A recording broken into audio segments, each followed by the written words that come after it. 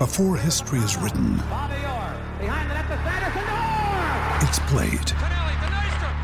Before it's frozen in time, it's fought one shift at a time.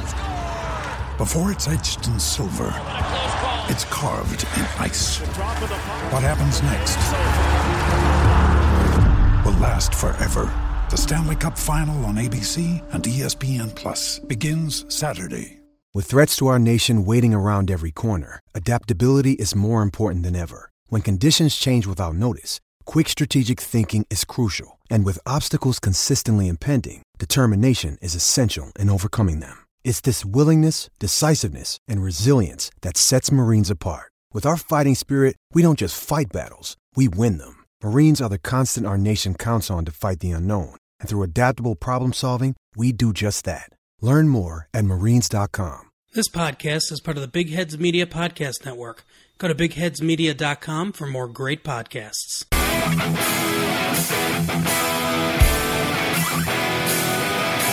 You're listening to the Husker Cuzcast Sports Show. Now, here's Justin Fielder, Derek Stafford, and Tyler Schaefer. Hello and welcome to the 200th episode of the Husker Cuzcast Sports Show. Justin here along with the cousins Derek and Tyler.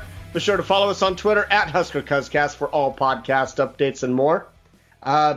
We also have a special guest here. Our longtime listeners will know the voice. It's cousin Patrick. He was the host here on the Husker Cuzcast for in the beginning stages. Welcome, Patrick.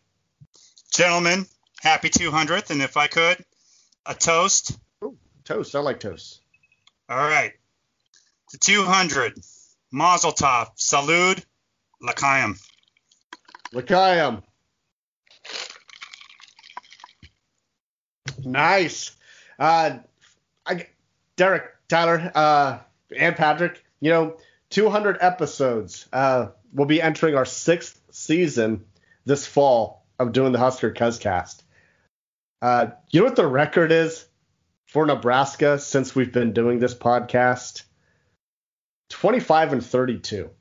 They haven't been great since we've been doing this podcast, but man, Derek, what do you think? I think you jinx them. It's probably me. I'm sure it's me. It's got to be. There might be something to that because that first season when Patrick was hosting, Nebraska went 9-4. Yeah, put it on me. Way to go. Tyler, what are your thoughts hitting 200? It's amazing. This was something that, you three started it and, I happy joined the coattails and, if I got a new T-shirt from BigHeadsMedia.com, our merch store, and I should have rocked it tonight. It came in the mail a couple days ago, but to celebrate. So yeah, it's crazy how far we've come. Yeah. Did you get your wife one also? No, just me. All right. Well, let's get into... now you make me look like a jerk. Jeez. Yeah, I wasn't going to say it. I was like, okay, time to move on. That's kind of par for the course for him, isn't it? It is. All right. So we got a lot to cover tonight. It's our spring game preview. The spring game is going to be this Saturday in Lincoln. I know that Tyler will be there. Derek, have you made plans to make it up there yet? Negative, Ghost Rider. The pattern is full. Is it? Dang. All right. So some of the big news that came out this week, Scott Frost mentioned that Thomas Fedoni, he has a knee injury. He is going to be out, maybe come back in the middle of the season. Derek, what did you think about when you heard the news? I'm heartbroken for the kid. But if there was a position where we're going to have a guy get hurt, it's probably tight end would be okay. I don't know how much he was going to contribute throughout this season. I don't know if he was playing a red shirt and playing 4 games. I would have liked to have at least seen him into 4 games if he was going to red shirt. But again, with Austin Allen and Travis Vokalek back there, I don't know that he was going to unseat one of those two guys. So, again, you hate to see any kid get hurt ever, but this is probably a better year to happen than when he's a super stud here in a few years. Tyler, what kind of impact is this going to have on that tight end room? Well, I think it has a huge impact. Derek, I think, I know you're high on him. We're all high on him, but I think he did have a shot to get in that battle. I mean, I don't know if you would say unseed, but I really thought there could be a shot of seeing 3 guys out there playing a lot of meaningful snaps. I think what the difference is, we talked a lot about 2 tight end sets, and now all of a sudden you lose him. You lost Rafdal, who transferred. That depth at tight end isn't quite as attractive, especially if you want to be a 2 tight end offense. So, yeah, I think this is a big loss. Patrick, do you feel the same? Short term, I feel for the kid, but long term, he should be fine. I'm hoping he redshirts, and I hope he has a long career. As far as the tight ends are concerned, Austin Allen, he'll probably carry the yoke for the most part. He probably would have found a way to contribute somehow. I'm sure they probably had a special set for him or whatever, but it is what it is. Next man up. We have to move on. Derek, so we kind of talked about this with this injury, and Scott Frost is saying that he could come back in the middle of the season. Do you think we even want him to come back in the middle of the season? Or what do you think there? I mean, if you can still get him in 4 games, sure. But I'm not playing him in 6 games and ruining a red shirt out of 6 games. Right. Yeah. Let's talk about spring game format. This is something that we've been discussing quite a bit. We never knew what the spring game format was going to be. It seems like it changes every single year. And Scott Frost, he tells us today that it's going to be no live tackling in the first half. I guess some veterans may be sitting out for it, and then they're going to let the younger players go live tackling in the second half. Well, could I ask you this? Did you actually hear his quote? He didn't really say it wasn't going to be live tackling. He said it was going to be thud. Thud. What the hell does that even mean? They're not taking them to the ground. So they'll be popping pads, but not taking to the ground. Just sound like a really dumb term, I guess. I think thud is an acronym for some sort of a helicopter, last I checked. But. Is it? Slightly better than super senior, but not much. Tyler, what do you think of this new format? Well, I hate it, but I get it. I mean, I think that's kind of where it's at. I mean, you look at the spring game, and I think we debate every year what's the best format for the spring game. What would we like to see? And I spent a lot of time thinking about what I would like to see. And this year I kind of sat there and I had thought about what I wanted, what I would like to see, and then this news came out, and you're like, man, I want to see a real game. Like, even if it's not all the number ones versus number ones or whatever it is, you want to at least see a real game, and it kind of sucks. But I get it. When you talk about the injuries that Scott Frost talked about today, like 40-some people on an injury report at one point, I mean, the season is 3 months away at this point, basically. I mean, you got to get healthy for the fall. So I get it. Derek, did you like it? I don't like. I don't like it. No, because again, I'm with you guys. I want to see some tackling. I want to see. That's one area I want to see if the defense is improving. Are you improving with tackling? But I get it. Like, let's not risk an injury just to satisfy the fans' needs at this point. The fans are the most important piece of all this. If we're not entertained, nothing happens. I think winning's a little more important at this point. Fans will be happy in the fall when we're winning. Patrick, is this format going to take away from your experience of the spring game? Honestly, I'm just going to watch the highlights. But what? You're not going to be watching it live? I'm taking a moratorium on Nebraska for the spring game and 3 games until after the Oklahoma game, and then I'll be back on it. They have to suffer and be punished. Look, here's the thing. I get it from a strategic standpoint, and I think it's smart because we have to keep as many players healthy as possible because we got a tall order ahead of us, as Mr. Moose let us know today.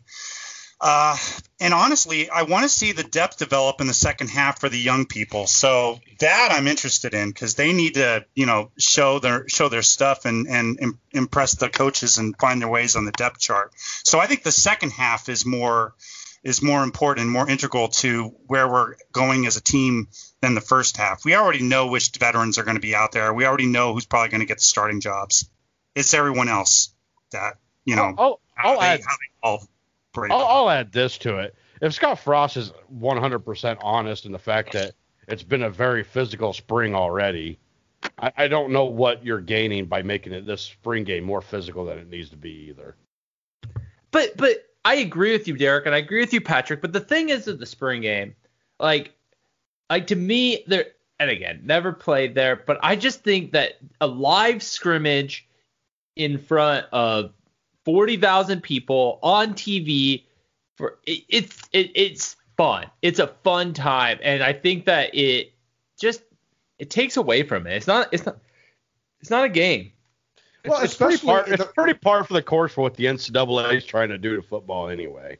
So it is, but why rush into that? We're going to get there to where they limit tackling. But for this case here, fans weren't allowed in Memorial Stadium last year. We didn't get to watch our beloved Cornhuskers pop pads in Memorial Stadium. And they always talk about the fans. The fans are important. They can't wait to have them back. And they're not going to really put on a full show for what the fans. I mean, they'll let the younger guys get in there and pop pads and live tackling. But it's just it's a missed opportunity. Even they could limit it, I guess, to a couple series of live contact. But so I say all that to say it is disappointing, but I do get it. Patrick? And besides, it's a glorified practice, and we all know it, Tyler. I mean, it's just for the fans. The work, the yeoman's work has already been done this spring, and it's going to ramp up even more in the fall. This is a showcase, and at this point, the fans need something to cheer about, because God knows they haven't had a lot to cheer about for a long ass time, and a lot of it doesn't have anything to do with COVID either. Well, let's face facts. All this game is something to give blowhards like the three of us, four of us, whatever, to talk about for the next 2.5 months till fall practice starts up. And I want that content. But I'll tell you this. But like you talk about the guys playing, and okay, so I was thinking about the format that I wanted. And I was like, I don't know how much Adrian Martinez I need to see. Like, put Adrian Martinez out there for 2 series, 3 series. Let him complete a one long bomb to like an Omar Manning or Oliver Martin to throw a deep ball so Justin gets off his ass all the summer. And then it goes to backups. Like, I want to see the backup quarterbacks. I want to see it in real competition. And hopefully you still get to see some of that. But, man, I'm anxious to what they're going to do at that quarterback position on Saturday now. What kind of weapons are they throwing to? What kind of contact are they getting at all? I mean, that's the stuff that I'm curious on.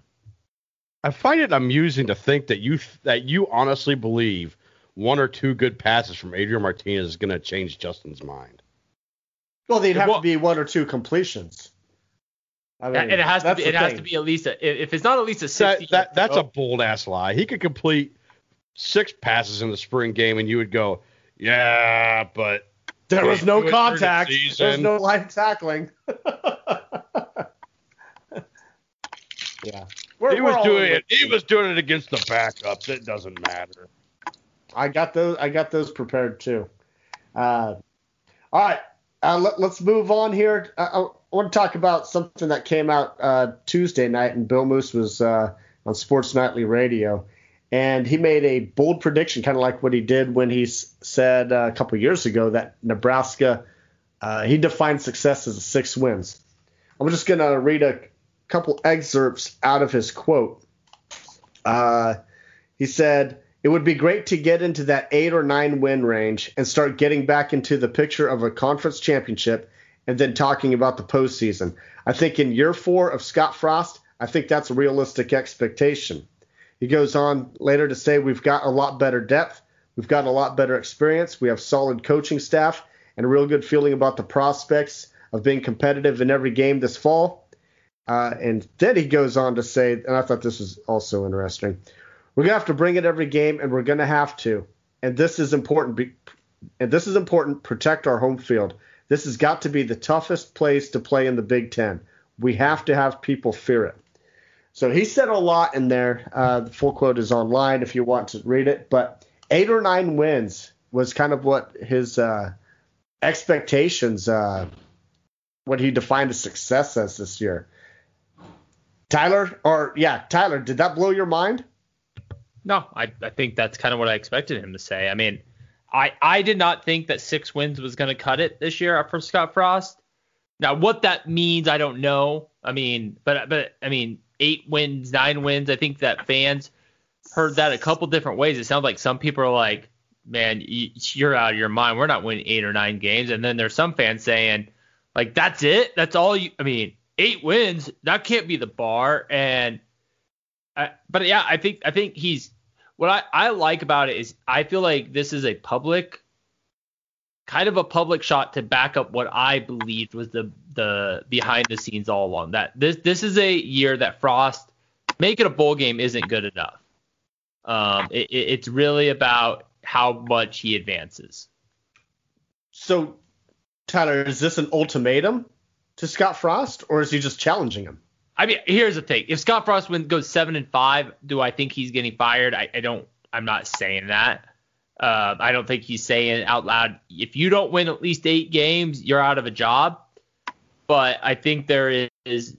I think that this has been a very private expectation for Scott Frost. I think that there's probably been like, Scott, this is a year you've got to turn the corner, and it's not just making a bowl game. And Bill Moos kind of showed his cards that he's not scared to let the public know what he's been telling Scott in private. Interesting. I'm going to come back to that. Derek, what did you make of all of that? Well, I don't know about what all Tyler said. First off, what fans are you talking to that's talking about 8 fans isn't enough, or 8 wins isn't enough? I haven't seen any of that. Everyone I'm seeing is going, what? We can't win 8 or 9 wins. I think we can. I have us at right now 7 or 8 wins. And there's a few other games that maybe you could upset somebody. Look, people are going to shit on what Bill Moos says no matter what. When he comes out and says 6 wins, everyone goes, oh, my God, you only expect him to win 6 wins. Jesus Christ, what has this program become? Then he comes out and says that he wants him to win 8 or 9 wins, and everyone's going, Jesus Christ, you can't expect that much out of him. If you looked at this schedule, like, come on, relax. To me, this was, hey, I expect you to start getting better. And by getting better, 6 wins isn't what I'm talking about. Yeah. So absolutely. Look, you look at our schedule, I understand it's tough, but there's a lot of teams out there that you still have more talent than them. It's time to start winning those games. It's time to start winning some of these one-score games. It's time to quit dicking around. Like, this is year 4.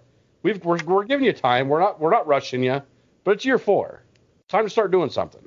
Yeah, it's time to be above, shit or get off the pot, right? That's it. That is it. Patrick, what did you make of those comments from Bill Moos? Well, thank you for that inspirational speech, Newt Derrick. It made me cry. Look, here's the thing. You got Moose saying this, and then he's got a project that he's planning for the North Stadium, and he's made clear in previous interviews, I believe, that he's willing that he wants to retire as the AD from Nebraska. It seems to me like he wants to get these 2 projects off the ground, and then he kind of is giving himself an out if Frost doesn't make the 8 or 9 win that he said.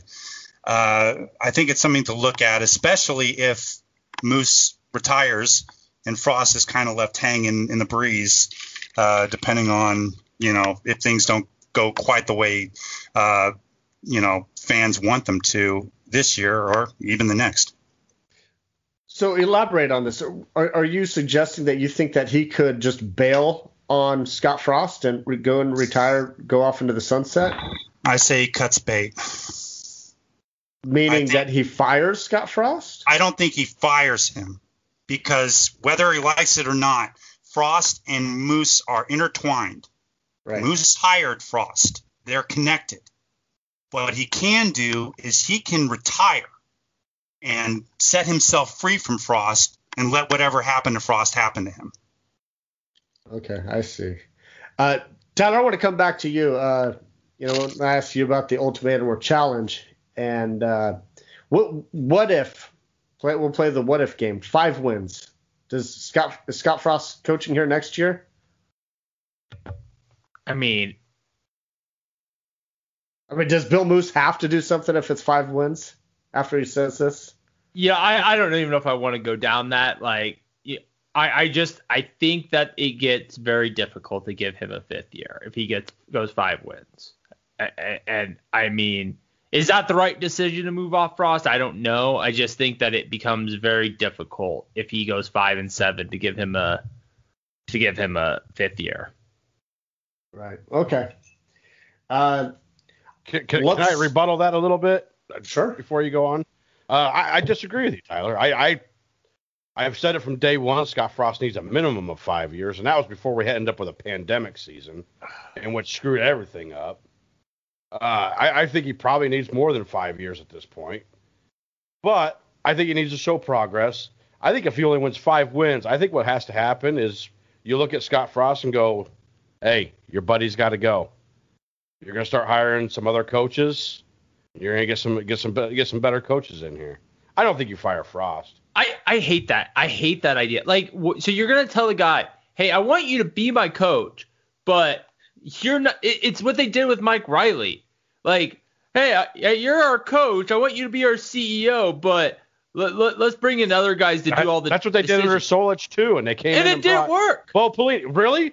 They brought in Bo Pelini. He was one of the best defensive coordinators we've had since then. Bob Diaco, Mike Riley. I mean, we have that's one example where it didn't work out. Exactly. When Frank Solich was forced to get rid of his defensive coordinator and brought in Bo Pelini, it was one of the better defenses we had in 4 or 5 years, and he was only there for 1 season. Patrick, Don't tell me it can't help. Bottom line, we invested a lot of money in getting Frost here. It's time for us to get a return on our investment, and I think Moose knows that. He's got that project. Once that's completed, I wouldn't be surprised if we look at him looking at retiring, because he said he wanted to get that project off the ground, that North Stadium project. It started. He already has the people in line to start digging in the damn shovels to get it going. Once that's done, I wouldn't be surprised if he retires. Yeah. I am going to add that I'm kind of with Derek here. I think he's challenging Scott Frost here a little bit to get to that 8 or 9 wins, and if he doesn't come close to that, I think that expectation hasn't been met. So I think he'll be forced to make a little bit of changes on the coaching staff. And I don't know how drastic it needs to be, but I mean, if there's something preventing him from getting to 8 wins in year 4, well, then there's going to have to be a long discussion on why you're not getting there. And that's all circumstantial. Somebody has to be held accountable, right? And that's all circumstantial. Like, if your quarterbacks still aren't improving, then get rid of Verduzco. If your running backs still aren't producing, it's time to get rid of Ryan Held. Like, yeah, I'm not talking if offensive coordinator is not doing best thing in the world. Like, he's been here for a year and a half, whatever. I'll give him a little time. But Verduzco's been here 3 years and has not proved anything with the quarterbacks. Ryan Held's been here for 3 years, has not proved anything with the running back. Maybe Greg Austin joins that conversation. I don't know, but they've had their time to get their feet wet. They're beyond that. Absolutely. It's time to be held accountable. Absolutely. Patrick. If it comes to that, boy, history is going to repeat itself in a very nasty way, because Solis got rid of the old guard, got some new people. He succeeded. He was still on his way out. Well, yeah, I don't know. I mean, what will happen? I mean, hopefully it's all a moot conversation and they get to that 8 or 9 wins and we can just move on and get excited. So God willing. Let's move on to spring game. I want to talk about position battles of interest here. I think we're pretty much set on the defensive side of the ball. There's a few places on the offense and maybe a couple places there on the defense that there might be question marks. But I just kind of went in order of like offense and defense. So I want to talk about the running backs first. A lot of unknowns there at running back. Tyler, what do you think about this running back core, and what do you expect to see out of this? Well, I mean, let's start with what I think of the running back core. I think it's the weakest position. It's I infamously said we are a great running back away from winning the Big Ten, and I got mocked for it. But I do think that like running back is a hole for us. What do I expect to see on Saturday, man? I don't know. It's been such a banged up group this spring. I really hope this is a group that comes out and is able to play. Like, I really hope that we see a Sevion Morrison. I hope we see a Ramir Johnson, Ronald Tompkins, Gabe Irvin. I would love to see these guys play because, like, this is a position that, like, to say we have a question mark at is an understatement. It is a gaping hole of distrust and fear right now. Like, I need to see something. And I mean, the spring game is supposed to give me like great feelings. And man, I hope the running back core gets it to us. But don't you think that the format of the spring game is not going to alleviate any of those fears here with, thud tackling, just popping pads, no live contact? I don't know what that means. Are you going to get warm and fuzzy if they're not being taken to the ground? Again, we'll see how it plays out. I mean, if I see a Sevion Morrison come in and I see him, well, you've heard so much about how athletic he is, and I see him making obvious cuts. Well, I mean, I'm making hypothetical, but he jukes Dismuke out of his shoes, and you put him down, and you're like, whoa. I don't care that this isn't full contact. He left him in the dust. Like, you start seeing that a little bit. You see Marvin Scott with a little bit more giddy up in his step. And I think you can get something out of this. I mean, you're not going to be able to ride power. You're not going to be able to say, like, how many tackles a guy is going to be able to break. But I just want to see athleticism. Derek, what are your thoughts on the running back situation? Throw a bag of nickels at him, whoever's still standing, and give him the ball. Is it that simple? Is that where we're at right at this point? Like, nobody's standing out. We're still not going to know what we're getting out of Marquise. We're still like I guess we know what we're getting out of Ramir Johnson, according to some people. I still don't really know what we're getting out of him, but he's not going to be playing either. So I guess just be grateful that the rest of them are playing. Otherwise, it was just going to be the Jaquez Yant show. I guess he was going to play for the red and the white at that point. But that's a guy that we're excited for, right? That's the guy that we do want to see, right? Absolutely. Although Held made a comment today that you'd like to see him slim down a little bit. The guy's fullback weight. He's 245 pounds. Yeah. That's a big dude. That's a dude that you don't want to square up against. When he's charging through a hole, oh, my God. Your asshole's going to pucker when you see that guy marching at you. I mean, Look, at the end of the day, I don't know what to take out of any of the running backs because none of them have been healthy throughout the spring. They're all young outside of maybe Marquez Stepp, and even he's fairly young. And we're still, like I said, we're not going to know anything out of him because he's not going to play anyway. He hasn't played all spring. Patrick, what are your thoughts on the running back battle? I tend to agree. I want to see Sevion Morrison out there, especially considering we got him out of Oklahoma's backyard. And we got to make use of a guy we get out of Oklahoma's backyard. So I'm really rooting for him to have a good spring game. I also want to see Gabe Irvin, considering what kind of press he got for the spring practices. And as for Yant, he's a walk-on, and he's very impressive. He's a big back built especially for the Big Ten. He has a real chance to succeed.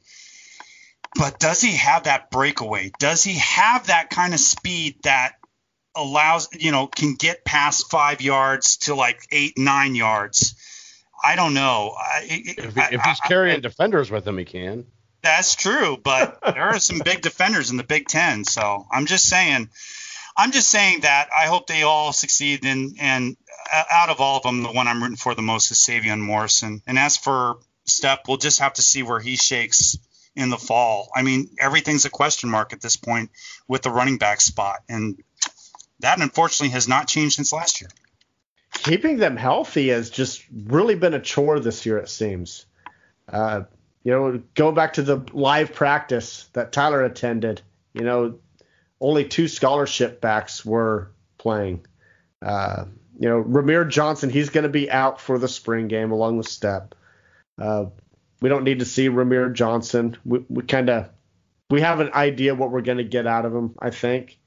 Not a good idea, but better idea than any of the other guys. So we got to find a guy to step up. And Derek, I guess I'm kind of with you. Just throw back a nickel, see who's standing. I was like, okay, whoever is there, we just need one guy to emerge. And at this point, there are no favorites. I have no favorites. I have no favorites. And here's the thing. I think any of them can be successful. We need the offensive line to open up holes for them, which is not something that I think has been done well every game. I think we need some consistency out of who's playing. I don't think you can say. I mean, you look at what the carries distribution was last year, and most of it was Dedrick Mills. But outside of that, it was Marvin Scott with like 24 carries, and I think Ramir Johnson had like 8 carries. Like, let these guys get a little more consistency. But did Dedrick Mills? He didn't really separate himself until that Rutgers game, right? He didn't really separate himself. I don't think you can separate yourself in the last game of the year. Well, I mean, with as far as like with the number of carries, I mean, he wasn't blowing them out with the number of touches until that Rutgers game. I would have to go back and look at the carries, but he had a considerable amount of carries more than everybody else. Patrick, it wasn't all in one game. No. The other thing to consider in that game is that he basically had to beg Frost to get him to play. Like, give me the rock, coach. I mean, what does that tell you about Frost's confidence in the running game, period? I don't think he trusted him. I don't think he trusted him last year. And hopefully the staff finds that back that they can trust. Well, keep in mind that he was hurt for like 2 or 3 games out of the 8 last year, too. Yeah. Derek, let's talk about this wide receiving core. And here's another group here. A lot of talent on paper. What's that talent going to look like live? Oh man, I tell you, I'm excited for this group. So I'm stoked for this group. So I went to look at this just because I wanted to check it out. Out of all the wide receivers in this class, or in this wide receiver room, there's only 4 upperclassmen, and I think everybody kind of expects a lot out of these 4 upperclassmen because you got Samori Torrey, who's a senior. You got Omar Manning, who's a junior, Levi Falk, who's a senior, and Oliver Martin, who's a junior. And I think everybody's kind of expecting a lot out of at least 3 of those 4 guys. I don't know about Falk. Maybe somebody's not maybe some people aren't expecting a lot out of one of the other guys. Maybe they're expecting more out of Falk. I don't know. But you're expecting a lot out of those 4 guys. But the underclassmen are the ones that just, I don't know. It's got me excited. We still have some really good guys out there. You know, we kind of talked about Jamie Nance, where he kind of dropped off the charts, and Demarion Houston. You realize both those guys are still labeled as redshirt freshmen this year? Yeah. I mean, I understand they got the free year of eligibility from the COVID year and everything. These guys are still technically freshmen. So if either one of those 2 or one of those 2 could emerge, you got them guys for a long time. Alante Brown's still a freshman. You got that Neville that we picked up this year. That's going to be, I think he's going to be a good player. We got Xavier Betts, who's still going to be a true freshman, basically, even with a year of playing time. Will Nixon, who's going to be a true freshman. He didn't play any last year because he was hurt, but man, you're hearing a lot about him. Like, the talent level of this group excites me so much more in that running back room. Tyler, what are your thoughts on this wide receiver battle? Well, I mean, I think Derek said it really well. Like, when I look at the wide receivers, it's like a brain versus heart thing at this point. Like, my brain's like, oh, man, they haven't done anything. I haven't seen anything. I don't know anything. But then I think Omar Manning, Oliver Martin, Alante Brown, Xavier Betts. I mean, the names go on and on and on. And you're like, but they could be great. They could be amazing. But I think the thing about wide receivers, especially heading in the spring game, I don't know how this is shaking up. You asked me 3 weeks ago, who's our number one wide receiver? I would have said Xavier Betts. I don't know if that's the case today. I mean, I was about to put a pin in Omar Manning's career. I think we all were. I mean, and I was even higher on him, but it was like, man, he might be the guy. I mean, I don't even think I have Xavier Betts starting this year. I really don't. I mean, Oliver Martin, I thought was like, yeah, he's probably like our sixth guy. Is he our number one? Like all of a sudden he runs a 4.41 double laser time and has a 40-inch vertical. It's that's insane. Is for a walk-on. That's the thing. I understand he's a former 4-star high school athlete, but he's a walk-on right now. But you sit there and you're like, what does this all mean? And again, when you talk about the spring game, we'll see what comes out on Saturday. But this is a group that relatively has sounded like it's been pretty healthy. You know, Alante Brown was banged up. Chris Hickman was banged up. Sounds like Hickman is coming along pretty well. I don't know where Alante Brown is anymore, but Hickman's moving to tight end now. Oh, they announced that. Yeah, I sent you an article today about it. He's back in the tight end room. I was working, so yeah. You muted my text messages, I know. So we've all done it at least once.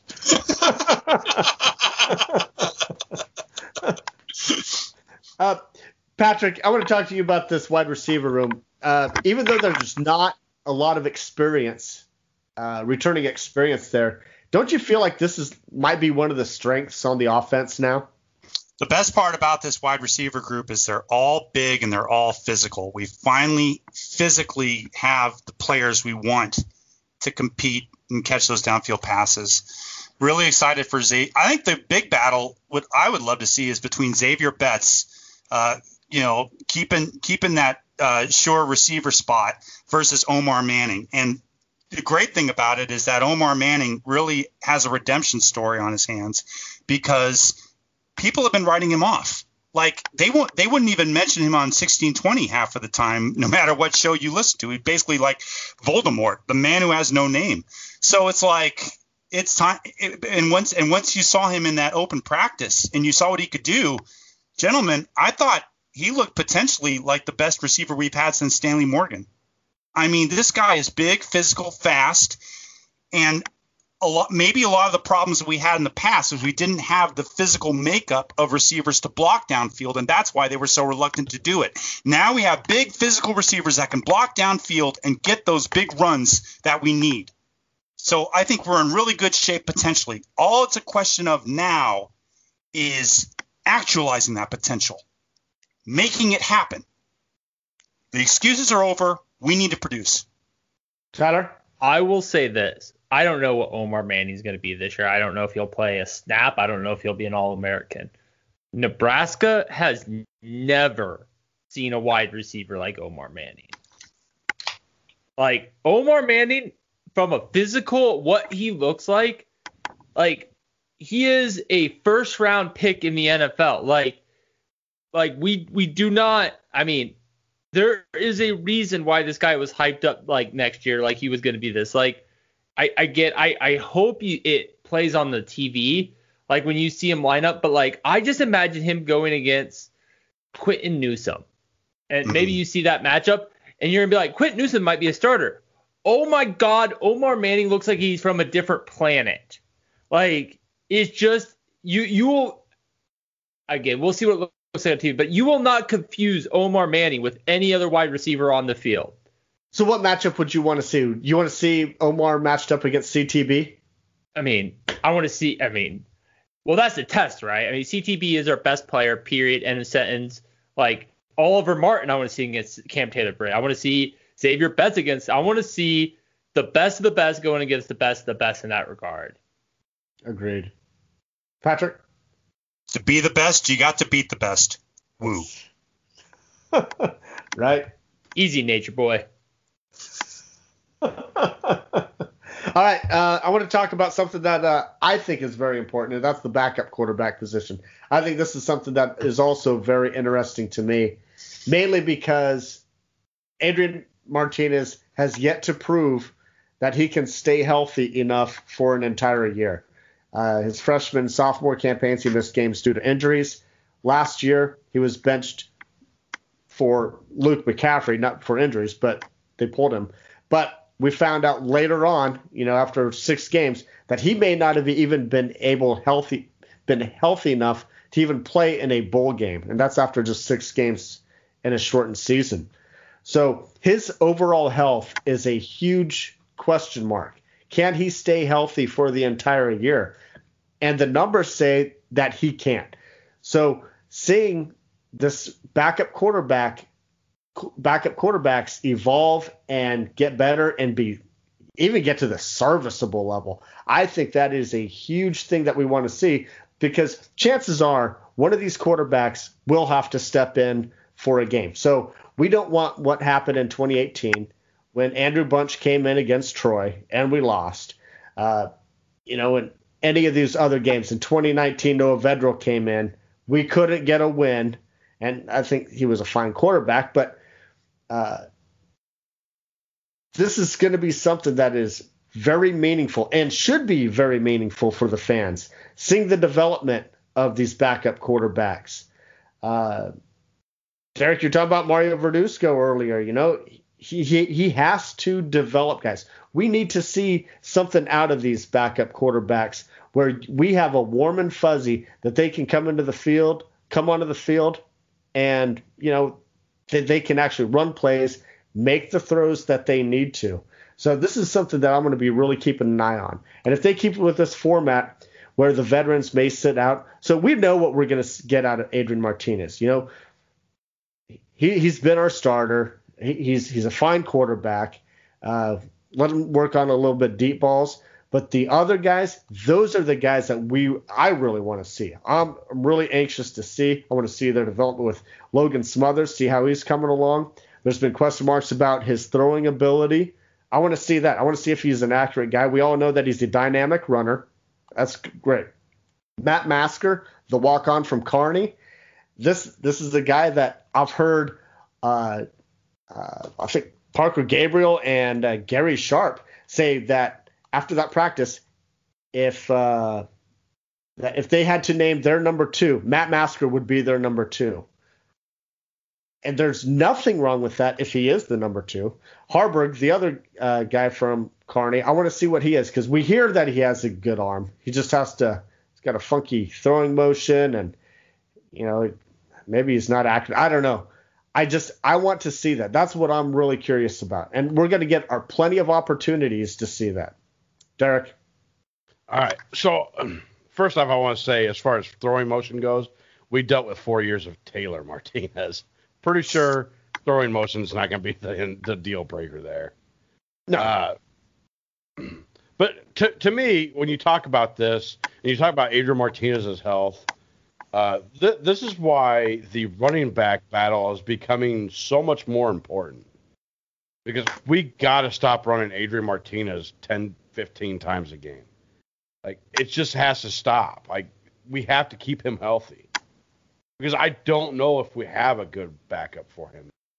And it's youth. I mean, I'm not saying that we can't get a good backup for him, but it's youth.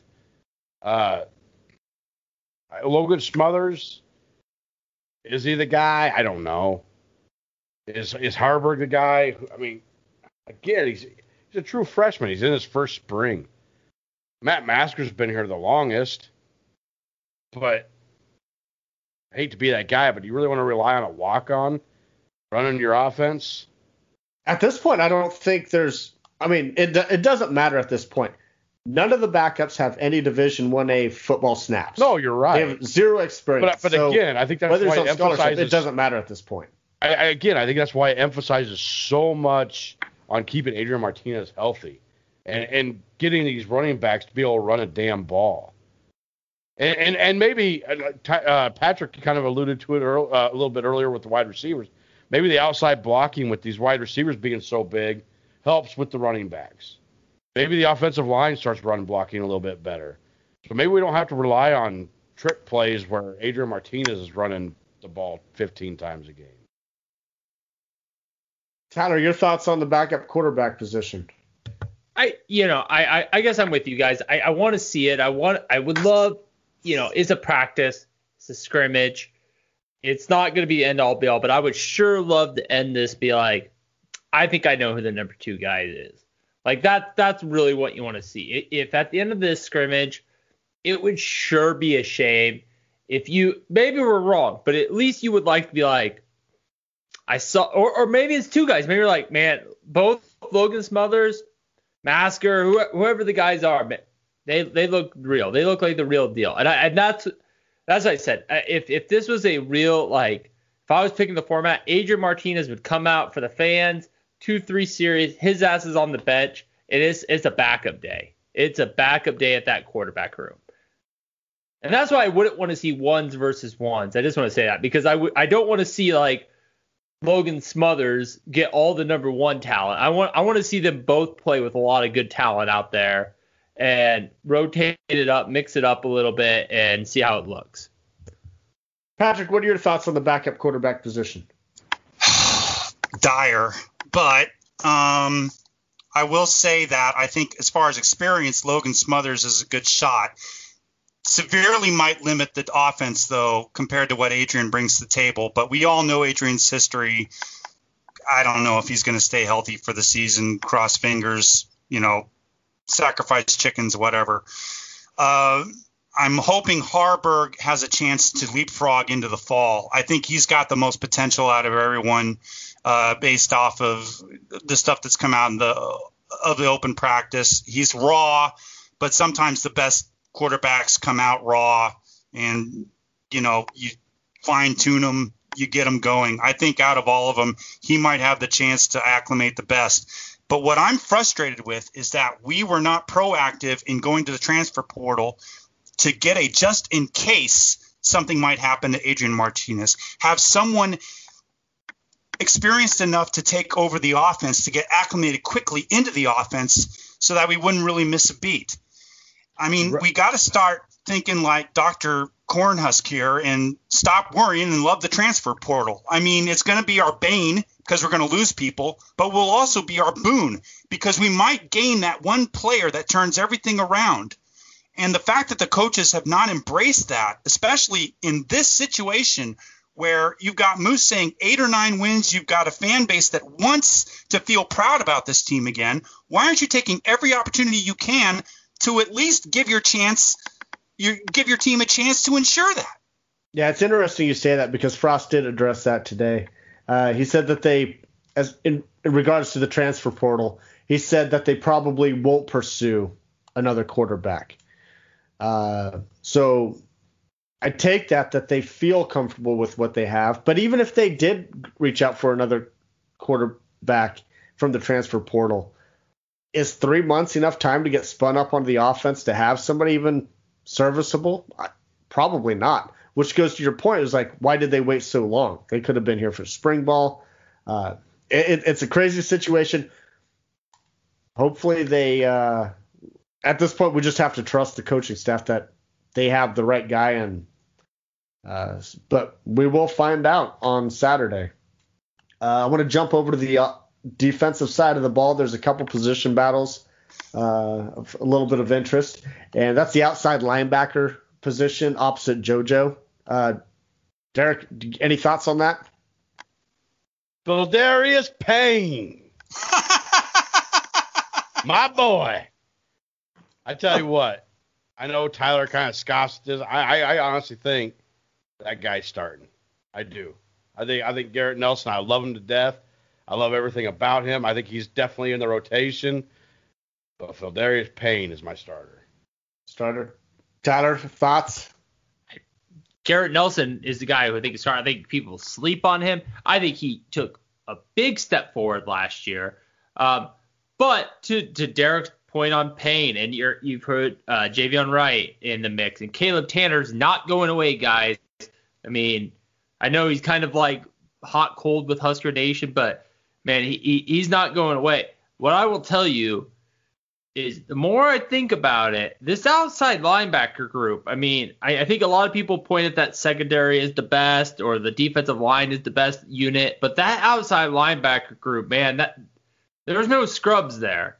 I mean, it is a legit 5 deep in guys that be like, yeah, they could start. And the problem is JoJo's still around, who's probably our second best overall defensive player. Like, it's hard to take him off the field. I mean, snaps are going to be hard to find this fall. But Derek, I get you ride that pain train, and Garrett ain't going nowhere. I don't think he's leaving the rotation. Everything I'm reading and everything I remember seeing from Phildarius Payne last year, I think he's in better position usually than Garrett Nelson is. I think he's a harder hitter than Garrett Nelson is. Well, he's a big motherfucker. I mean, let's just get that out of the way. I think he's a better tackler. I think overall he's a better defender. It's nothing against Garrett Nelson. I love Garrett Nelson. He is the Ric Flair of Husker football defense. He is. Yeah, he's got a motor that doesn't quit. I mean, but again, I was thinking about that today. I was like, I have been like, is the defensive line the best or is it the secondary? And we'll probably talk about that at some point. But I'm like, man, I just feel like I'm sleeping on this outside backers, and it is a legit 5-6 deep at this point. It's a good problem to have. And Tyler, you brought this up before. Who in their right mind thought we were going to be talking about how good this defense was in year 4 of Scott Frost? Yeah. You have a guy like Blaine Gunnarsson. I mean, a guy that a lot of people are high on, a good high school recruit. You're like, oh, I don't know how the hell he's going to see the field. Like, I just don't see where the snap. Who are you taking off to put Blaine Gunnarsson in at this point? Great problem to have. You could be, I mean, Derek, you mentioned tight ends, a position you get injured, and God will, this doesn't happen. But if 2 outside linebackers get injured, I'm still sitting there saying, yeah, we're probably okay. Like, the thing is, I think it's linebackers across the board. I'm pretty confident on the inside linebackers. I don't think the depth is there. I don't think the depth is there. I think Clements could still be good. I mean, I haven't seen Jackson him play. Hanna. You have Jackson Hanna. You got some deep cuts there, but I don't see, like, again, I don't even know who our 5th outside backer is. I don't even know how you begin to start ranking them, but I'll tell you this: if let's just say our 5th outside backer is Javion Wright, that's a really good. I mean, he had the play of the game in the practice. I mean, it's just, yeah, good problems. Patrick, who do you expect to start in game 1? Is it going to be Garrett Nelson or is it going to be Phildarius Payne?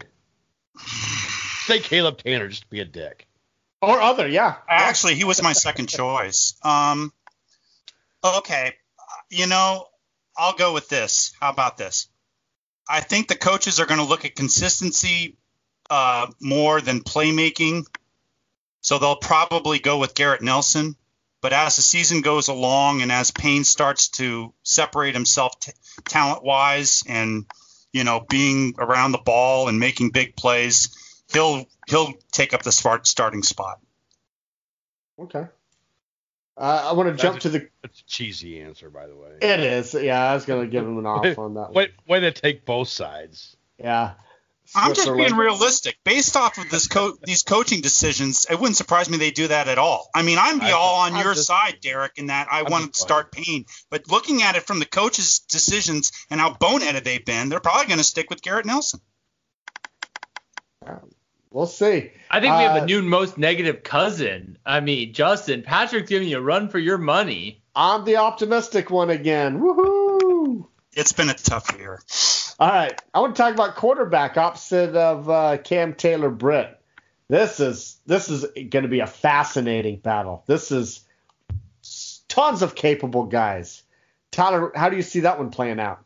Well, I think Quint Newsome is the leader in the it's Sunday. He's the leader. I mean, that's where I think it is. You hear Braxton Clark. I mean, I think we all saw flashes. His freshman year, got injured, coming back. We'll love to see him in the spring game. Love to see how everything's shaken out. Like to see him in action. And then Nabib Joseph, man, again, a guy that I feel like kind of is out externally being like left for dead. I think this is a matchup. We talk about the no contact, and we talk about what to see, and I know how important running back is, and I know how important that is, but like for the point of fans and for us to talk, like I wouldn't mind a glorified 7-on-7. Like Scott Frost, you call 100 pass plays on this spring game. I want to see these backup quarterbacks, these cornerbacks. I want to put Cam Taylor on the bench. We know he's an All-American. Put Nabeeb Joseph, Braxton Clark, Quentin Newsome out there for all these snaps. I want to see this. Like that's what I want to see on the spring game. Can I just say this, Tyler? If you're right about Nabeeb Joseph just drifting away, and then you said something about Omar Mann. I know you're high on him again, but you were like he may never see a snap on the field. If that happens, can we just stop going after JUCOs? Because this is a number 1 and number 2 JUCO transfers for that class. Yeah, I mean, I don't see it. If you can't make them two work out, then it's time to quit going JUCO route. But Derek, I don't see it. But I've heard like people like, well, Braxton Clark's kind of the third right now. I think that's a speculation, and the Joseph's the fourth. And my whole theory on the secondary right now is like we're in the Big Ten, guys. We're not going to see a lot of dime formations out there. So you look at what we have at safety. We look at the depth there. You look at JoJo Doman, who could basically play nickel. Wright can play nickel. So you look at these guys, and you're like, man, how the hell are you going to find snaps for all these guys? Got to build up a huge lead, man.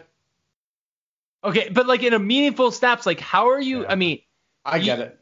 It's just you start doing the math there, and you're like, well, if we're gonna play 5 guys in the secondary, we have our 4 starters, we have JoJo who's kind of a secondary guy, we have Wright who's kind of a secondary guy, you have the 2 safeties that Miles Farmer the 4th corner. If you're 4th on that corner list, I don't know how you see the field this fall. Patrick, do you agree? In defense. I mean, our defense is very loaded. I agree. I was just going to say I think Quentin Newsome's probably going to take the spot opposite Taylor Britt because he complements him the best. But I'm anxious to see how that defensive backfield does, against the Big Ten. Our defense is probably going to save our asses a lot this season, so I'm looking forward to seeing how they respond. But imagine this scenario. I'm sorry, just put Braxton Clark. Let's just say him. I think we're all pretty high on Braxton Clark. What if he is? I mean, that's such a good problem if he's not good enough to see the field. Like someone that caliber isn't good enough to see the field in defensive meaningful snaps this fall. Like that right there. That gets me a semi-chub. Like that gets me a little excited. All right, Patrick, you got to follow up the chub remark. Well, I can follow it up with a rub. The rub is Clark might not even. Oh, shut up. Clark might not even stick around. Because of the transfer portal, he might be going on his way out if he's low on the depth chart. That's the issue here. I mean, in the old days, it was just, line up the other guy in case something happened. People don't have that patience anymore. So who's to say Clark's going to stick around? Derek, thoughts? Maybe somebody will rub him to keep him around. Rub that chub. Look, the transfer portal is that's everybody's problem at this point. Hell, Ohio State just lost a 4-star, almost 5-star wide receiver today. It was the number 1 player out of Missouri in 2019. Yeah. He just entered the transfer portal. When you're leaving, I mean, people are leaving every school. It doesn't matter what it is. Yeah, that's a whole nother episode there. Yeah. So as far as that goes, I don't have much of an opinion. So I just want to fit this in here real quick. I kind of tweeted this out right before the show, but Bill Conley, he had tweeted out his updated 2021 college football returning production and on offense there. And Nebraska was ranked 91. And I thought that was interesting. Not surprising, though. Tyler's rolling his eyes here. But that's why I think the spring game is interesting, because to get some of these young guys game ready, get them the reps, because I think that's going to be important. What's also interesting about that is that Nebraska's there's 5 teams that are ranked lower than Nebraska that we play. So I guess that's not terrible. That's good. We play all 5 of them? Yeah. Who are they? No. There's 5 opponents that Nebraska plays that's ranked lower than Nebraska. And it is Illinois, Michigan State. It is Michigan. Rutgers. No, not Rutgers. Western's got to be in there. Who's that? Northwestern's got to be there. Northwestern. Yeah, Northwestern, they were 126th, the second from the bottom out of this list. Oh, and Ohio State. Ohio State's ranked 124. So I thought that was interesting. And I think that, and Justin, I rolled my eyes, but I'm glad you brought this up. This is why there's optimism. Like I think this is where you look at that and you're like, okay, we're not going to beat Ohio State. I don't think anyone thinks so. But like that Michigan game that looked so daunting, like, man, is they just got rid of Don Brown. They have nothing coming back. Who the hell is throwing balls at Michigan right now? Like, man, I just feel like we are, if it's not this year, I just feel like we're on the verge of seeing like the Harbaugh era come down in flames, and maybe Nebraska, maybe we take advantage of that this year. I mean, I think most of us probably have that Michigan game somewhere in the 4th, the 5th, the 6th toughest game on the schedule. Like, but man, I don't know if they're that. I don't know if they're that. Yeah. But it's hard to say until we see what they do. I mean, the talent's there. Like it or not. I know they've had a lot of transfers too, but the talent's there. Like Jim Harbaugh has recruited his ass off. Even if it did take dressing up in a little Girl Scout uniform and sleeping in a Is that what happened? I mean, at the end of the day, there's a lot of 4- and 5-star recruits there. So the talent's there. They're still gonna be tough to beat. I'm not gonna fall off that unless they're like 0-6 by the time we play them. Derek, what could you see out of the spring game that could give you more optimism headed into the fall? I'm probably going to steal this one from Justin, but some deep ball completions. I want to see what Adrian Martinez is going to be capable of. I would surely love to see at least one running back emerge and look decent in this. I don't care if it's Yant. I don't care if it's Morrison. I really don't give a shit who it is. Just give me somebody who can run a ball other than Adrian Martinez. Can I knock you on your hypocrisy here? Sure. You're talking about Yant, that you would be okay with him emerging, but you're not okay with Matt Masker emerging as the number 2 quarterback, being a walk-on? I think it's a difference of a position, yeah. Okay. All right. How often do you really hear about the walk-on quarterback who come out and just destroyed everybody? It's different for a running back. Running backs do it all the time. For a freshman walk-on to come in and... Maybe not a freshman, but you hear about walk-on running backs doing it way more than you do about a quarterback. I'd have to look into that. Tyler, same question to you. What could you see out of the spring game that could give you more optimism? I'm going to go to the defensive backs. I feel good about this defense. I feel there, but I really want to see a lockdown U. And I'm sure I'll be like, I'm a little worried about that wide receiver room, but I feel like there's guys there. I talk about that glorified 7-on-7, which is kind of what I hope the first half turns into being at this point. I kind of want to see the Noah Pola Gates is getting snaps. Put Cam Taylor-Britt, let him come out for a couple series, put Deontay Williams out for a couple series, but get those guys on the bench early. And let these backups. I really want to see the depth of that secondary, because when I look at the fall, when I look at the what I envision the playbook for us to get to that 8-9 wins to go full circle, it starts with this defense. And if this defense secondary comes in and locks us down, I think the front seven will be okay. But if that secondary can really be that great, man, I think I'll be really, really happy. I'll probably shit on the backup quarterbacks if that's the case, though. Your answer shocks the shit out of me, Tyler. I figured it'd be offensive. Well, I'll come back to that. What about you, Patrick? Basically O-line play. Mine's pretty much suited for like the second half, but we're hopefully O-line play. They need to show more nastiness, more physicality. I mean, we've been dominated so many times. It's a wonder if we don't use a safe word. And then with the running game, 5-6 yards a pop would be great. Just to have that kind of positive yardage, even in small, medium chunks like that, that still shows something. So I want to see some consistency in the running game, and I want to see some O-line play that's nasty. The blocks are there. There are no mistakes. I want to see good physical play in that second half.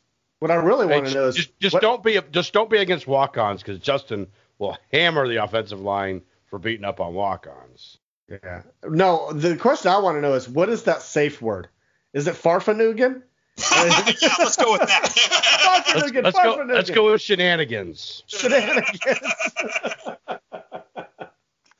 What a pistol whip the next son of a bitch that says shenanigans.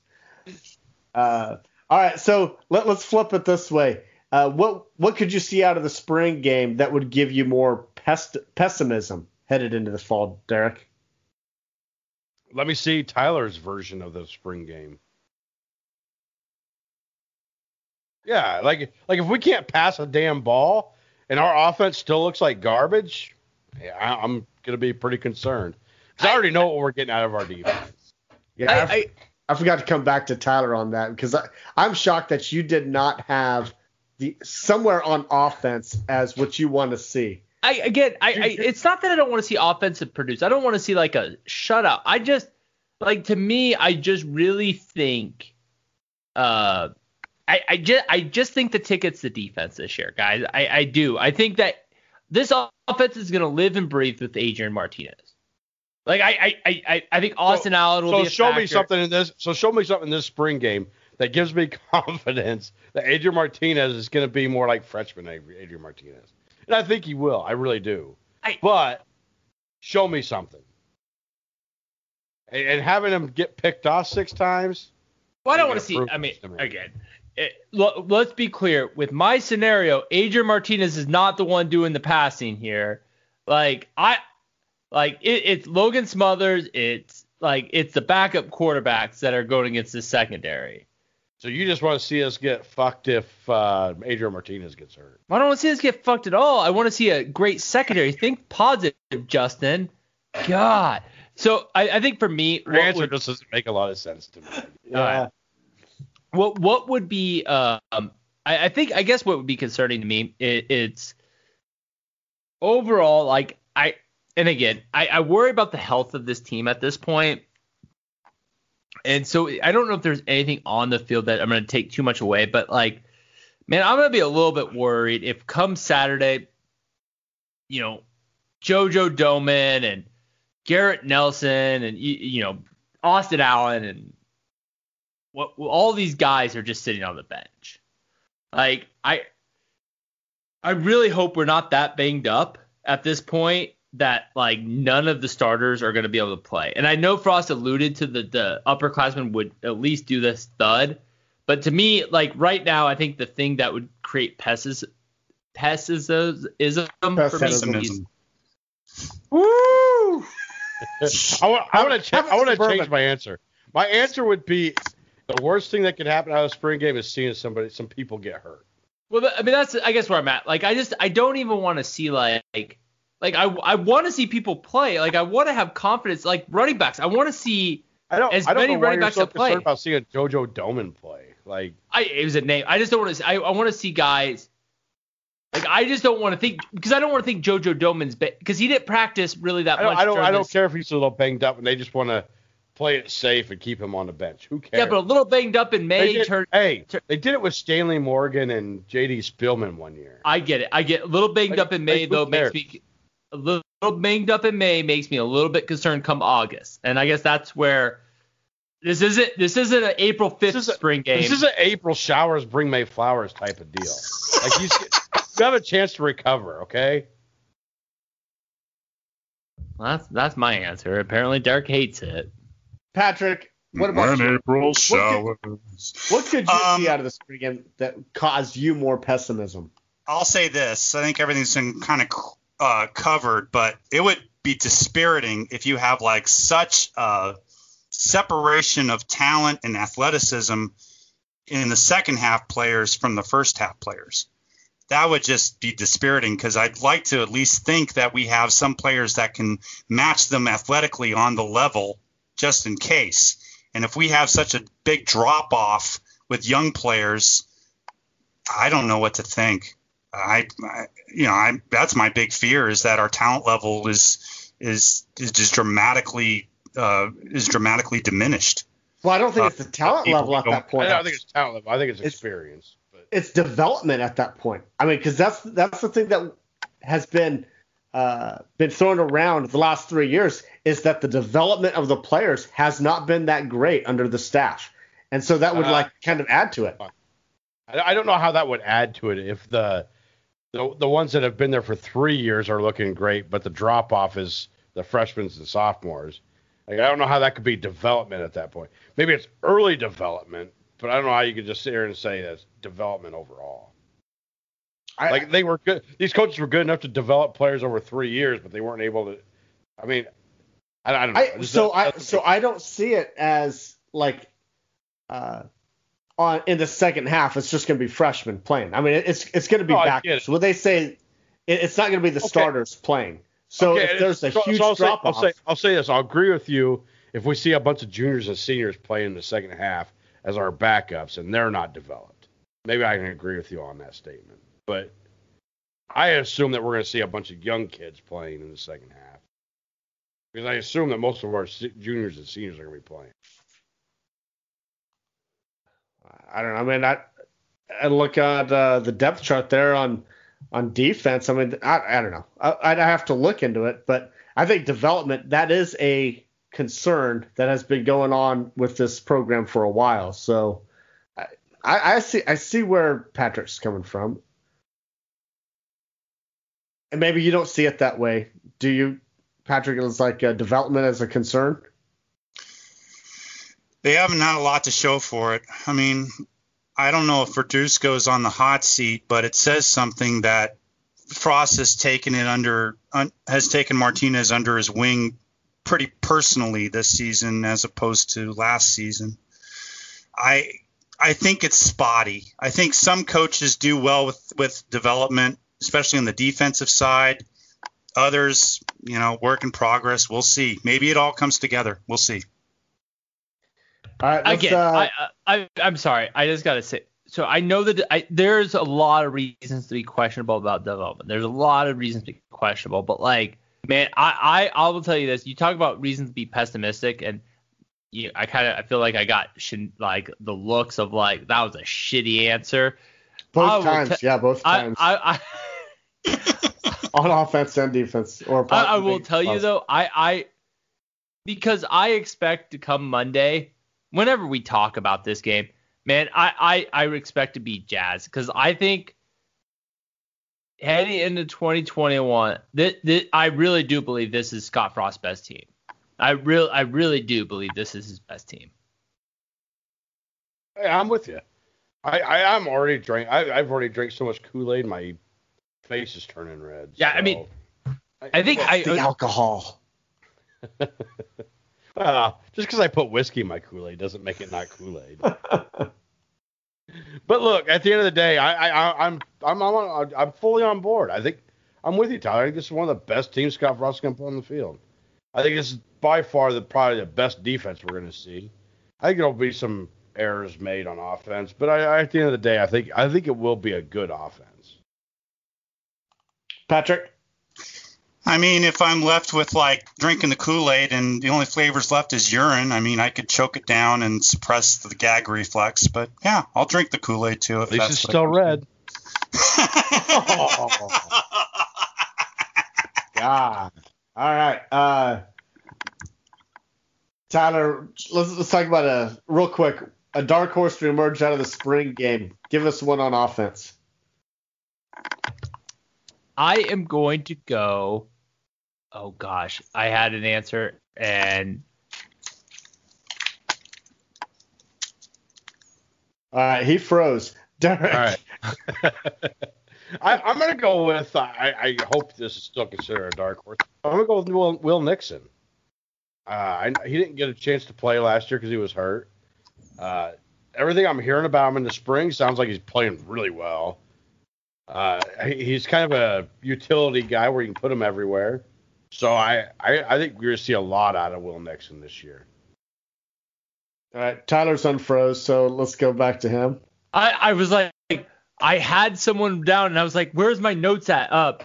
And you guys might say this. I mean, again, I think to Derek's point, I think he picked Will Nixon, a guy the media has been all over. I'm going to go with the guy who's played a little bit last year, but wasn't really probably a factor the way that we thought. I think Travis Vokalek. I think that, you heard Thomas Fedone, and this was kind of thought before that the injury, but like I feel like he's kind of fallen underneath. I think he's a guy that in the spring game with his height, and you saw some practice highlights last year, I think you might kind of get re-excited for what he can bring to the table. That's a great answer. He finally redeemed himself with a good answer. I like that. Patrick, what about you? I was going to go with Baron Miles Jr. based off of the whole legacy business. He's a wide receiver. Is he a wide receiver? Yeah. Don't listen to me. That is a dark horse there, then. Who the hell is that guy? Yeah, but I think I'm going to go with Masker because he's the walk-on, and people are kind of counting him out. So I wouldn't be. I would like a story where he kind of surprises some people. Tyler, who was that guy that you were talking about after the practices? You saw that Jabrio. What was number 47? Austin Jablonski. Yeah. Redshirt freshman from Lincoln, made like 2 or 3 great catches during the spring game, the practice. I mean, he was another guy I considered, but since I brought him up last week, I was like, and I really honestly don't know what he'll do during this practice. Well, it sounds like he's going to have his opportunity here. Second half. Yeah. But when you guys talk about the dark horse, are you going to really, like, I don't know. I'm really curious on how our reaction to this is going to play out. Yeah, I mean, until we see it, I'm not quite sure. Let's do the other side of the ball. Let's go defense, Tyler. Sorry. So pulling back up, I would say I'm going to go Jordan Riley. Jordan Riley is a guy that, again, how physical it's going to play out in the spring game, yet to be determined. But when you look at that defensive line, I mean, I think that you feel really good about like the top 4 guys. Damian Daniels is really big linchpin in that defense. Like, he's a guy that Jordan Riley's at, I think no one sings his praises the way they should. Like, he is a very good backup at that nose tackle position. I think at the end of the spring game, you see him in there. He makes enough physical plays. I think he'll play a little bit more in the second half when it gets physical. And you're kind of like, yeah, we're deep there too. Derek? All right. I've got like 4 names written down here, so come back to me after everybody's done. So I'll name the other ones. So I'll just name one for now.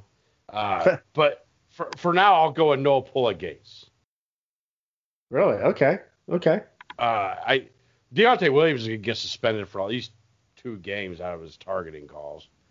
Probably. So Noah Pulla-Gates is going to have to come in, and I think plus I think he's a better athlete. I think he's probably a better safety at the end of the day than possibly both the safeties we have.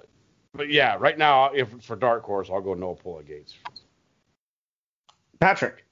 It broke my heart when I found out that Javian Wright wasn't a receiver, because that was just a sick-ass catch he made in that open practice. And I just kept looking at that clip over and over and over again. And I'm thinking to myself, boy, I hope you have yourself a good spring. So I'm going to root for that guy to just kind of light it up in the spring game and show the coaches what he can do and the fans. Because I tell you what, that was just unreal. And if that wasn't just a one-time thing, then I'm all aboard on that kid. I like that pick. I like that. Derek, what are your guys? Javen Wright was one of my other picks. Is Garrett Snodgrass another one of your picks? No. All right. I had two others other than Javen Wright. And the other two were both defensive line, which is why I didn't want to name them because I think it's a tough position to break into. But a lot of it came from all the praise that Tuioti had today. And Ruquan Buckley. Like, man, that guy seems to be making a name for himself, guys. Yeah. He is making a name. And the other walk-on, baby, Colton Feast. Yes. Good call. First name brought up by Tuioti when he was asked about the surprise players on his squad. He's not the first, and Tuioti is not the first guy to bring him up with his work ethic and his. He goes 100 mile an hour all the time, they say. And I love the walk-ons. Colton Feast was one of my other dark horses. But the only reason I didn't want to bring them two up as my true dark horses is I just think defensive line is going to be a tough position to crack.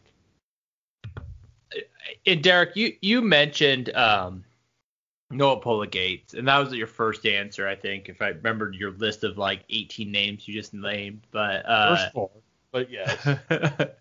But like that kid, who we'll see what happens, and maybe he ends up transferring. But like there was a trajectory, like this time last year, like I felt like there was like people were cooling on him already, and the fact that I feel like there's a buzz coming back around him. It just, Patrick, you've harped on at this episode the value of patience a little bit with some of these kids, and I hope you're right on him because Noah Pola-Gates was fast rewind 2 years ago. Like there was no one I was higher on. Yeah, absolutely. He was one of the top recruits we had in that class. So I mean, and again, there's going to have to be some rotation in that secondary.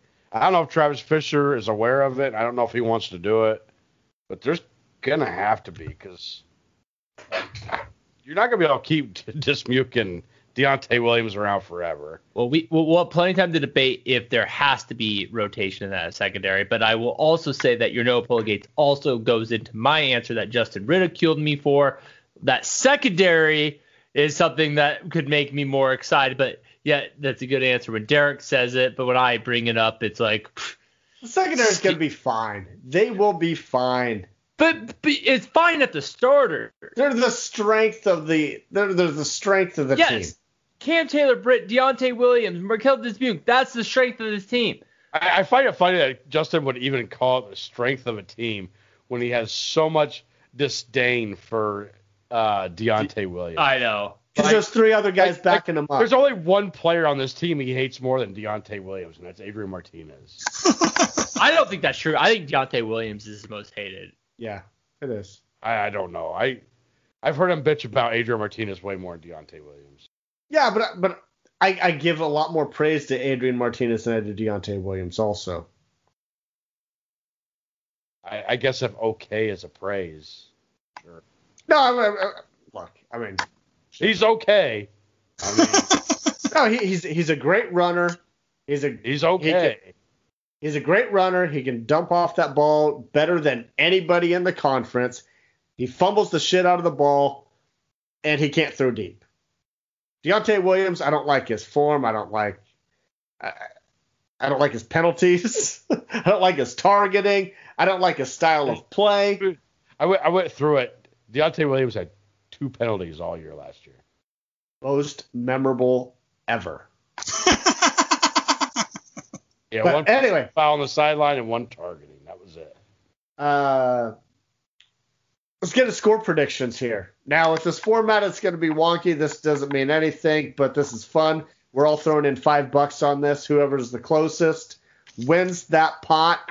Tyler, since you're nodding your head, we're going to go, or shaking your head, we're going to go $10 now. So eat shit. All right, Derek, score prediction, red and white.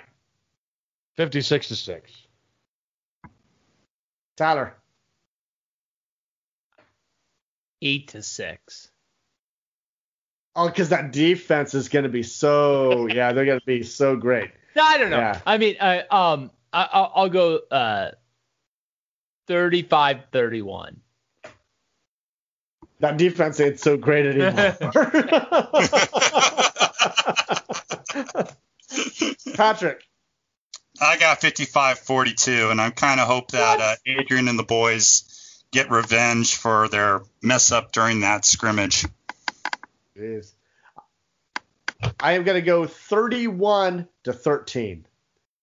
All right. A couple questions that we need to knock out here. We get on Twitter here for the episode 200, and we'll get into the draft here in a second. But if Cam Taylor-Britt replicates last season, where will he be drafted next year, Tyler? Third round. Third round. So day 2 guy. Derek, what do you think? If he replicates last season, yeah, probably third round. I expect him to be better than he was last season, which I think could move up to second round. But if all he does is what he did last year, then probably third round. Patrick, any thoughts? 1, 2 to 3, third round. Third round, okay. Yeah, I think day 2 guy. I think he's definitely a day 2 guy. I think he could have left this year and been a day 2 guy. Other question. We talked about running backs and the development or lack of development there. Is Held coaching for his job this year, Tyler? Man. Yes.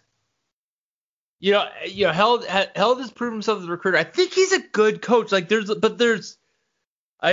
no evidence, right? I feel like he says the right things. I think that he's evolved, but there's literally no evidence that the guy's a good coach. Yes, he's coaching for his job. Agree, Derek? Yeah, I already said that. Yeah, along with Verduzco and probably Greg Austin. There may be a defensive coach or two. I don't think there probably is, but I think those 3 coaches are absolutely coaching for their job right now. Patrick? Held seat is warming up. Yeah. All right. The draft is this weekend also. We got a lot of going on. Not only the spring game is going on, we got the Kentucky Derby, which is going to be exciting. We got the Kentucky Oaks on Friday. So, where's my horse racing friends? Anybody? Bueller? Yep, Mr. Ed. All right. Tyler, what do you think of these draftable Huskers here? Does anybody get drafted this year, and where? Well, I mean, I think that I think there's 2 names of guys I think that have a real shot at it. I think it's DiCaprio Boodle and Brendan Hymas. I think those are the 2 guys that have a shot at it. I think Brendan Hymas will get drafted. I think he's probably going to come in about the 5th or 6th round. Decap, I'm going to be a homer. I'm going to say he edges into the 7th round. Derek. Look, Brendan Hymas is the only one that's got a shot, I think. I would love to see Boodle. Maybe his speed, because he is fast. He's one of the fastest guys on the field. Maybe he finds a way onto a 7th round pick, but I don't see it. I think Hymas is probably 6th, 7th round. It's probably all we get. It still makes me laugh anytime that Derek is forced to say anything positive about DiCaprio Boodle. It still makes me laugh. His brother talks shit to Derek. His criticism. That was so funny. Anyway, Patrick, what about you? I agree. I think Hymas goes late.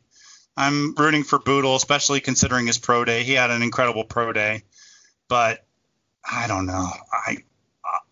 I'll be positive. I've been negative Nelly all night, so I'll be positive. I'll say Boodle is the 2nd Husker drafted. He'll go probably late. He might be Mr. What is it, Mr. Irrelevant. Irrelevant. Unreliable. Irrelevant. Unreliable. There I am, negative Nelly again. But I do think that we're probably going to get a lot of free agents going. I agree with you there. I do think there'll be a lot of free agent, undrafted free agents. I think we'll have 4 or 5 of those guys. Who? Jack Stoll. I think Dietrich Mills possibly gets picked up somewhere. I don't think Tyler's agreeing with you. I think DiCaprio Boodle's one of them. I think it's Farniok. Farniok. I think Farniok will get picked up by somebody. Mills maybe. I don't see Jack Stoll.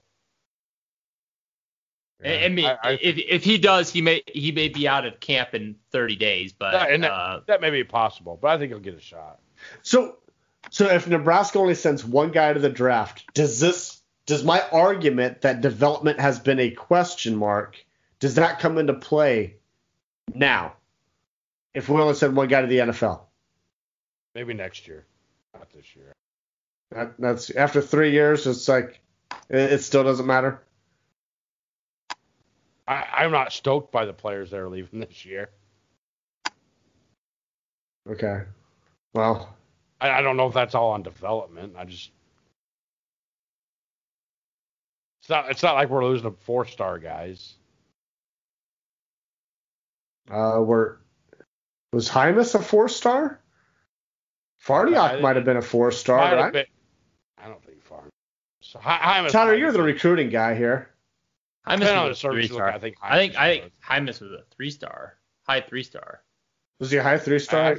I think it was thrust into rivals, but okay. I don't know.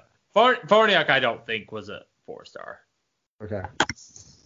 All right. Well. Anyway. There was a moment when everybody said the only reason maybe Hymas was a 4-star. The only reason we recruited Matt Farniok was to get his younger brother Will Farniok, who's already transferred out of the program. Anyway. I thought Matt was way more talented than Will. Well, we don't know that because we've never seen one. That's why. All right, guys, 200 episodes. It's been awesome. Patrick, thank you for joining us again tonight. Any final thoughts on joining us here? It's been quite a ride. You guys have got 6 seasons in the belt, and MASH lasted for 11 seasons, so you're halfway home. So, just keep it going. I'm looking forward to 300. God, that's a great theme song. God, I wish Connor could throw that theme song into the very end of this podcast. Play MASH. Connor's too young. He doesn't know what the hell MASH is. Derek, Tyler, 200 episodes, dude. It's been awesome. Special thanks to our producer, Connor Russell, for putting this audio together for us. Be sure to follow the Husker Cuzcast on Twitter @HuskerCuzcast. Like us on Facebook. Look for episodes anywhere you get your podcasts. Hit that subscribe button, and don't forget to rate and review. On behalf of Derek and Tyler, we want to thank everybody for listening, and as always, go Big Red.